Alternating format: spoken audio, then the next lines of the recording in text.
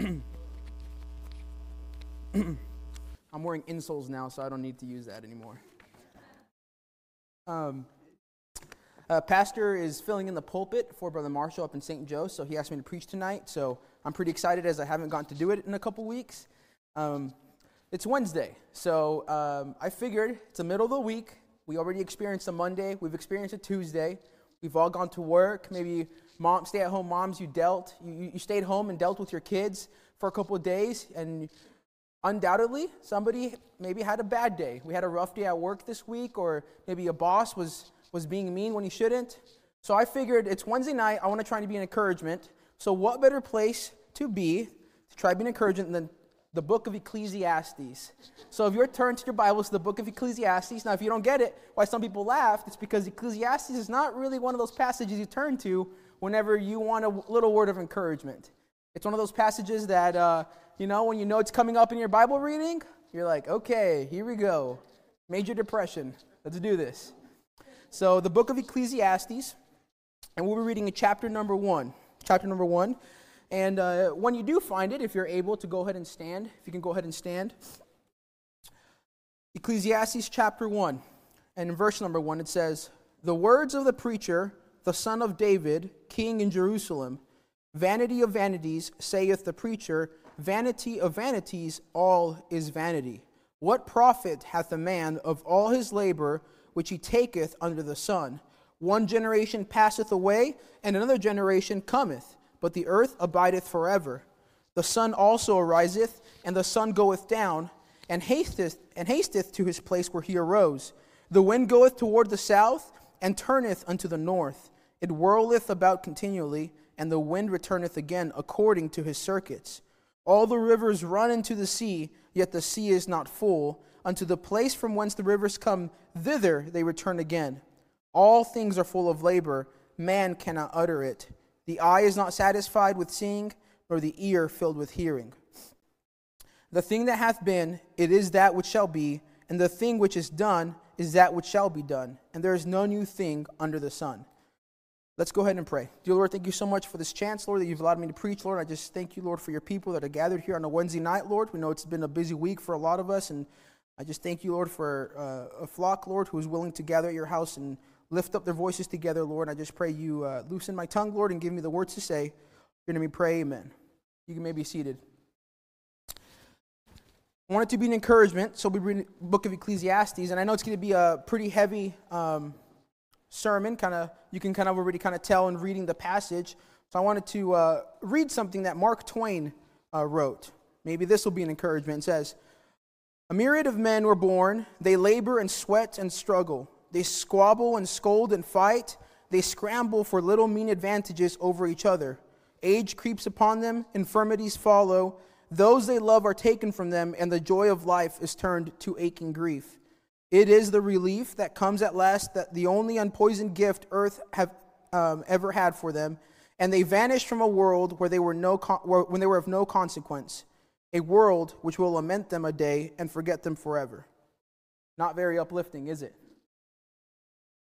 And really, when you read the book of Ecclesiastes for the first time, it's really not uplifting at all.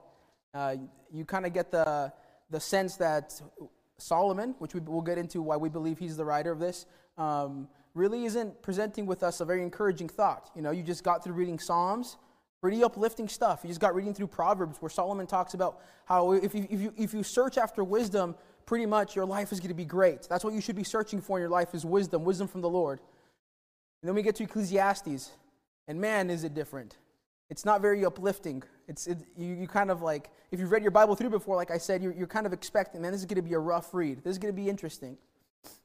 So, it says in verse number 1, "The words of the preacher." So who's our preacher? It's the son of David, king in Jerusalem. And of all the sons that David had, Solomon was the only person who ascended to the throne after him. So we know it's King Solomon. In fact, in verse 12 it says, "I, the preacher, was king over Israel and Jerusalem." So from that we can gather that our preacher today, because it says Ecclesiastes or the preacher, verse 1 he says, "The words of the preacher." Our preacher for today is King Solomon. And King Solomon has a message for us. He's contemplating something for us in the book of Ecclesiastes. And it's this general theme throughout the whole book. Verse number 2, here we go. He starts off, vanity of vanities, saith the preacher. Vanity of vanities, all is vanity. So we have King Solomon. He's writing to us something here. He has a message for us. And maybe to catch us all, get us all on the same page, we all know about King Solomon. He was a son of David, and we know that at one point in his reign, God came to him and said, ask something of me and I'll give it to you. And Solomon, not chasing after riches at that time, not chasing after power, not chasing after any of that, he asked God for what? For wisdom. And God grants him his wish. In fact, Solomon becomes the wisest man to have ever lived, and even at one point, because of his wisdom, because of God's blessing on his life, he becomes even the richest man who's ever lived. And we see that God granted him this gift of wisdom. And Solomon started off really well, and sadly, we see towards the end of his life, though, that Solomon didn't end that way. We see that he started chasing after maybe his own personal lust, and he had a lot. He had 300 concubines at one point. A ton. The number escapes me, but he had a lot of wives. And along with that, he acquired to himself riches and even chariots and horses, which all these things, the book of Exodus, God commanded the king wasn't supposed to do any of these things. Now, just because the Bible records that King Solomon did these things doesn't mean that God approves of it. He's just trying to show us something. So yeah, King Solomon started off really great, but towards the end of his life, we see that sin kind of overtook his life. He got away from the will of God. He stopped following after God. In fact, all these wives that he married, which were from a pagan land, which he wasn't supposed to be involved with, they made him chase after false gods that were not the God of Israel. And we see that God kind of took his hand of blessing off of Solomon, and at one point in Scripture, he tells Solomon, I'm taking the kingdom away from you. It won't be in this generation, but I'm taking it away from your kids' hands. Because Solomon allowed these things into his life, the sin into his life, and it took him away from God. He started chasing after these false gods, and really the God of Israel, the God of the Bible, became just as any other God to him. Remember, Solomon had built the temple for the Lord, and by the end of his life, maybe you could say that the God that Solomon built this temple for was just one of his other gods that he would worship on a daily basis. Solomon got away from God. So we see that Solomon started off good, but he didn't end that way. And then we get to the book of Ecclesiastes, and many believe that he wrote this towards the end of his life, and there's many things throughout the book that hint towards that, because it kind of gives hints as to him already experiencing all these sorts of things that the world has to offer, and he lists a lot of these things. But it's a sad account. It's almost depressing, you could say. It's not very encouraging. And the first thing we see in verse 2 is he says, vanity of vanities, saith the preacher. Vanity of vanities, all is vanity. And he uses the word vanity. He uses the word vanity 38 times in this book. Now, what does vanity mean? Well, the Hebrew word vanity, it's hevel. And this means emptiness, futility, or this, vapor, nothingness. And in Hebrew writing, you have to understand that they would, you know how we use an exclamation mark in our English language as like, this is powerful, this is important, pay attention to this. Hebrew writing would do something a little different. What they would do is they would either use something called repetition, and they'd say it twice so that you really get the idea of what's going on, or they would do this blank of blank. There's a song called Song of Songs. That means this is the greatest song. And here he's saying, this vanity is the vanity of vanities. And he repeats himself a couple times in the chapter as well. So here we go. This preacher has a message for us, but it's not encouraging. He says, all is vanity. Pretty much everything we see around us, it's all nothingness. It's not just nothingness. It's not all just meaningless. It's not just pointless. It's meaningless of meaningless. It's the zero of zero. It is so pointless that the pointless of pointless is pointless. It's all vanity. It's all for nothing. Everything around us, pointless, useless, vain, vanity. It's vanity of vanity. Man, he's off to a great start. I'm encouraged. Verse 3 says, what profit hath a man of all his labor which he taketh under the sun? All this work that you do throughout your life, all this stuff that you labor in as a man, when you do work under the sun, as you're traveling through life, what profit does this all bring? It's all vain. It's all for nothing. It's pointless. And that's the title of my message tonight is life is pointless. Life is meaningless. It's nothing. It's but a vapor. And that's what he's telling us here. Everything you do in this life, everything you do traveling through this journey of life guess what? It's utterly useless. It's utterly pointless. It's vanity of vanity. And he goes on here. He makes another observation. He says, one generation passeth away, and another generation cometh, but the earth abideth forever. And he kind of goes into a little thing here of describing just kind of how the world works. And he's saying this, you know what? Generation after generation after generation passes. Our great-granddad and his family passed away, and then our great-grandpa and his family passed away. Then our grandparents are going to pass away. One day we're going to pass away, but you know what? The world doesn't care about that because we're not making anything, we're not doing anything to change the laws of nature, to change the cycle of life, you could say. You know what? Generation after generation is going to come and pass away, but you know what? It's pointless. Because the earth is still going to rise in the same place. It's still going to set in the same place. The ocean is still going to work the same. The wind is still going to be the same.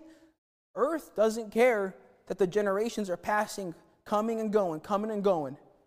So not only does he start with saying everything you do in this life is pointless, and the generations that come and go, they're not affecting anything in this world. It's pointless. It's useless. The earth doesn't care. The earth keeps on going on as if nothing ever happened. Verse 9 and verse 8 says, all things are full of labor. Man cannot utter it. The eye is not satisfied with seeing, nor the ear filled with hearing. The thing that hath been, it is that which shall be. And the thing which is done is that which shall be done. And there is no new thing under the sun. That was really cool because it rhymed. Is there anything whereof it may be said, see, this is new. It hath been already of old time, which was before us. He's saying there is, you know what? This is where we get that phrase from. There's nothing new under the sun. He's saying, whenever you come up with saying, I came up with something new, I found something new, he says, useless, pointless. That's been around for a long time. People knew about that already. And he even goes on to say in the next couple of verses, is there anything whereof it may be said, see, this is new, it hath been already of old time, which was before us. There is no new remembrance of former things, neither shall be there any remembrance of things that are to come with those that shall come after. Man, and it took me a while to sit down and really try and focus on what he's saying to make sense of this. But he starts off with saying, everything you do in this world, guess what? Pointless. All your generations, the great legends of your family history that you look up to, guess what? Pointless. Because the world just keeps on going on without him. It'll keep on going on without you. And he goes on to say this, there's nothing new under the sun. Nothing new we can come up with has never been thought of before. Even so, that even the past and the future is not free from this vanity of vanity. Nothing in the past matters. Nothing that's going to happen matters. It's all vain. It's all for nothing. He's trying to make an important case here and he's kind of convincing, isn't he? That you know what? Everything's kind of meaningless. It's pointless. It's useless. Vanity of vanity. It's like a vapor. Verse 12, I the preacher was king over Israel and Jerusalem, and I gave my heart to seek and to search out by wisdom concerning all the things that are done under heaven. He says, I the preacher, wait a minute. Everything is vain, and I understand that everything is pointless. But you know what? Me, the preacher of Jerusalem, I gave my heart to seek and search out by wisdom. He says, I am going to use my wisdom, my knowledge that I've accumulated, and I'm going to figure this out. I'm going to investigate this. I'm going to see, is there really no point to life? Is it really vanity of vanity? And if anybody was more qualified to do this, it'd be Solomon, don't you think? He was the wisest man who's ever lived. He was incredibly smart. He had unlimited resources because he was the richest at this time. If anybody was qualified to search out what is the meaning of life, it'd be this guy. He'd figure it out. And he says, with my knowledge and my wisdom, and maybe he even thought my resources, I'm going to search this out. I know right now it might seem like everything I do is pointless. It's vain. It doesn't matter for anything. But I'm going to figure this out. There has to be a reason for something. There has to be a reason for existence.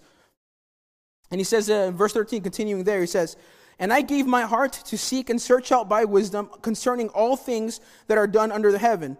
This sore travail, talking about life, hath God given to the sons of man to be exercised therein. Verse 14, I have seen all the works that are done under the sun, and behold, all is vanity and vexation of spirit. Oh man, his research didn't go so well.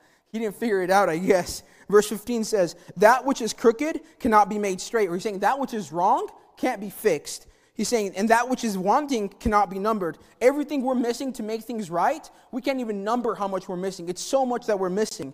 I command with mine own heart, saying, lo, I am come to a great estate, and have gotten more wisdom than all they that have been before me in Jerusalem. Yea, My heart had great experience of wisdom and knowledge, and I gave my heart to know wisdom and to know madness and folly.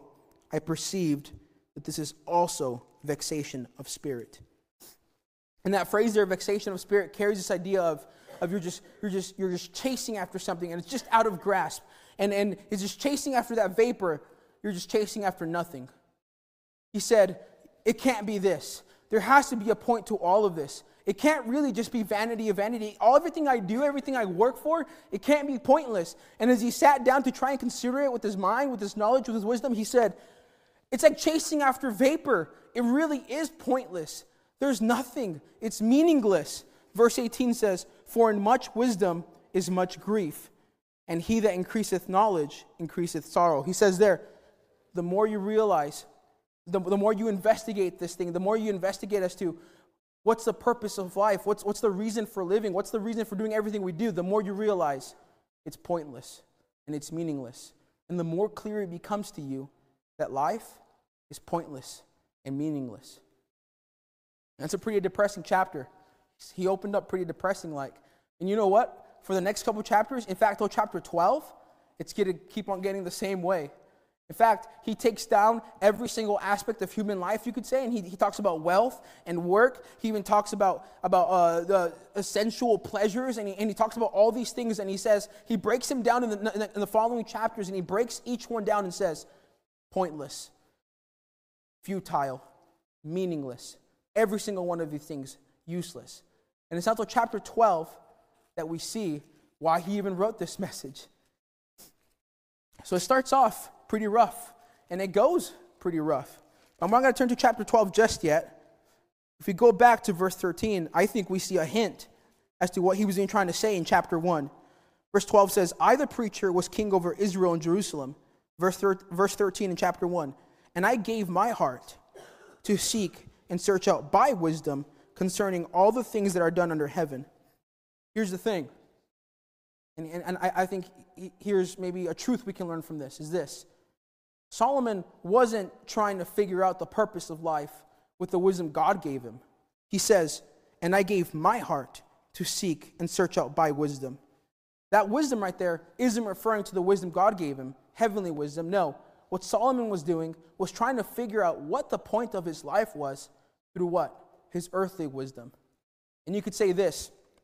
I want to point something else out as well. In verse number 9, it says, the thing that hath been, it is that which shall be, and that which is done which shall be done. Okay, and there is no new thing under the sun. And that phrase right there, under the sun, he uses a lot more to the book of Ecclesiastes. So we have a hint there. It says he uses that phrase, new thing under the sun. And verse 13, he says, I gave my heart to seek and search out by wisdom. What we see here is Solomon not searching out for the meaning of life through God's wisdom, through heavenly wisdom. What he's doing here is he's searching it out through what? Through an earthly lens. He's looking at life. He's trying to find his purpose of life through what? An earthly viewpoint. He's trying to search it out with his human wisdom. He's trying to search it out with his earthly wisdom. And he's trying to do all these things without what? Without looking at it the way that God views it. Without looking at life the way God sees it. Without even looking at life from what God wants from us. What Solomon was doing was saying this. It's all pointless. Your life is meaningless. Everything you do is absolutely useless if you look at it from an earthly lens. And that's what he was doing in this first chapter. In fact, for the next several chapters, he breaks each one of those sections down, like I said, and each one of those times, he looks at it through an earthly lens. And it's not until chapter 6 that we kind of get a glimpse of him looking at it the way that God wants to see it. And it's not until chapter 12 that we finally see him say what? That we have to view it the way that God views it. You see, your life is pointless, is meaningless, is useless. It means nothing if you view your life through an earthly lens. If you view it through earthly wisdom, through human wisdom. But it's not until you start viewing it through the lens of God that you start seeing what life is about, why God created you, why God has you in the place you are. And I think many times, if you look at culture, that's where everybody is, right? we read a verse how nothing you see with your eyes ever satisfies, and nothing you see with your ears ever satisfies. And isn't that culture nowadays? Everybody's chasing after the next new thing because what? They're bored with what they have. And that's, oh man, iPhone. I'm an iPhone user, and I love iPhone, but it's the same thing year after year, is it not? They just add more cameras on the back. And you know why we buy them? Because we get bored with the old things we have. And guess what? We're not going to be satisfied because we might preach against them all we want, but we're going to be there to get the next new iPhone because it has an extra camera on the back. Because we're never satisfied with what we have. What we see, any new thing we see never satisfies us. Any new thing we listen to, we hear, doesn't satisfy us. That's our human nature. And many are going through this world lost, unsaved, and all they can go by is earthly wisdom. And all they can go by is life coaches on YouTube telling them, you know what will make you satisfied in life? You start a little small business, join this pyramid scheme, make a lot of money, and you know what? You'll find satisfaction in life. You know what, a lot of people, the only knowledge they have, the only wisdom that they can view life through, the only way they can find their satisfaction is by chasing after money or success or maybe this. Maybe there's a lot of young men who the only satisfaction that they think they can gain is by conquering as many young women as they can. Maybe even a husband who becomes unsatisfied with his life, and he says, the only satisfaction I can have in life, the only purpose is to go from woman to woman to woman. And there's these things, there's this earthly wisdom that is convincing all the lost people in the world to look for their satisfaction, for their purpose, and everything but what God wants them to find their satisfaction and purpose in. But they can't look for it in heavenly wisdom because they don't have that heavenly wisdom. They're not saved. But praise the Lord, once you're saved, guess what? God gives you a purpose, and He gives your life meaning. And and reading His Word, you start viewing life the way that God wants you to view life. And guess what? When you view your life and everything you do from the time you wake up to the morning you lay down, the way that God views it, man, it is full of meaning. And it's not vanity of vanity. And it's not like chasing after the vapor that you can never catch. It's full of fulfillment. And you feel satisfied and you feel full in what God wants from you. That's how we're supposed to be viewing life. Because if you view life through any other lens other than God's lens, other than a heavenly lens, guess what? Your life is useless, pointless, meaningless.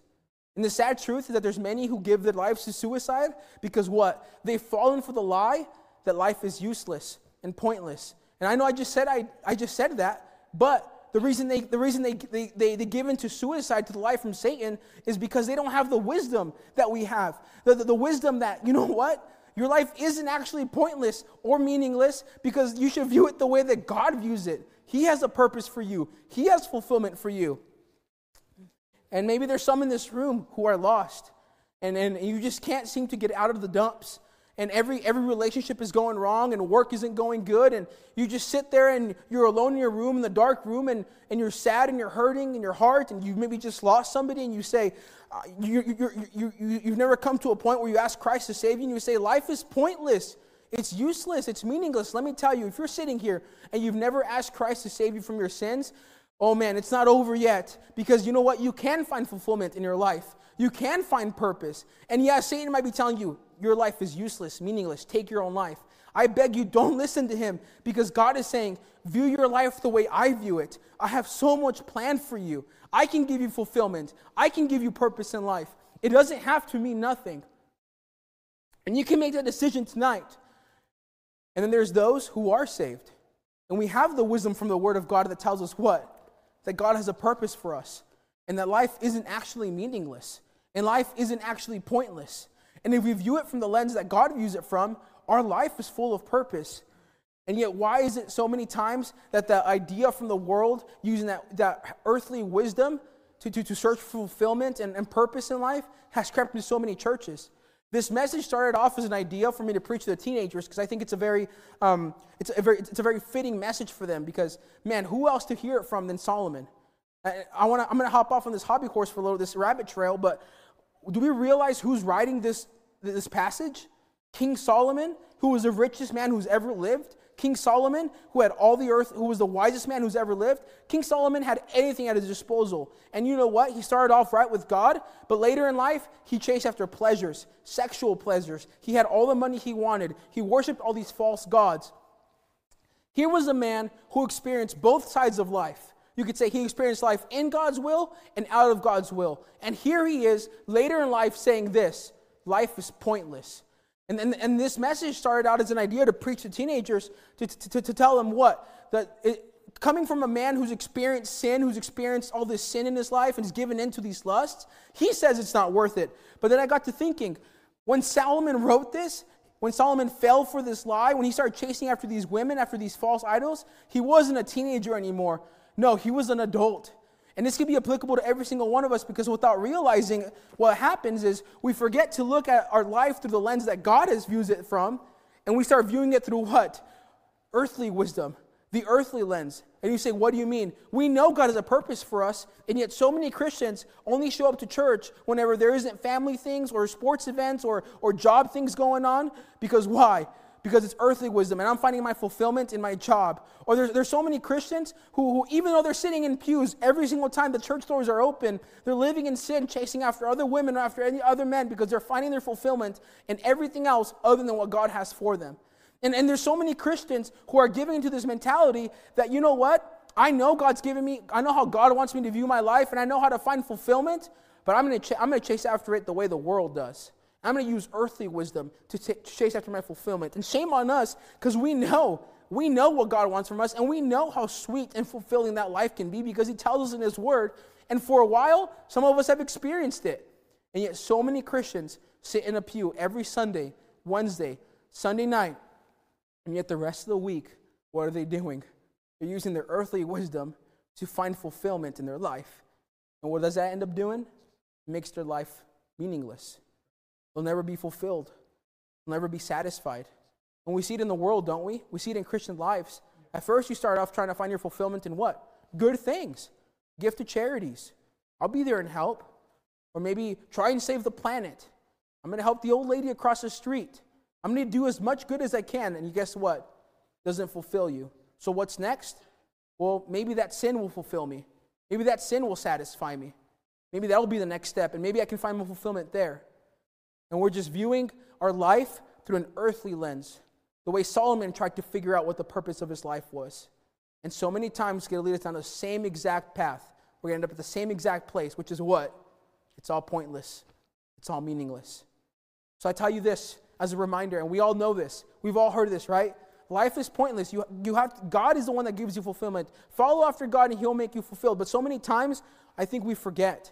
And we start chasing after fulfillment in our lives the way the world does, through earthly wisdom. And sometimes as a church family, we just need a simple reminder that unless we're viewing our life and chasing after fulfillment the way God wants us to, it's going to be pointless and meaningless. It'll be vanity of vanities.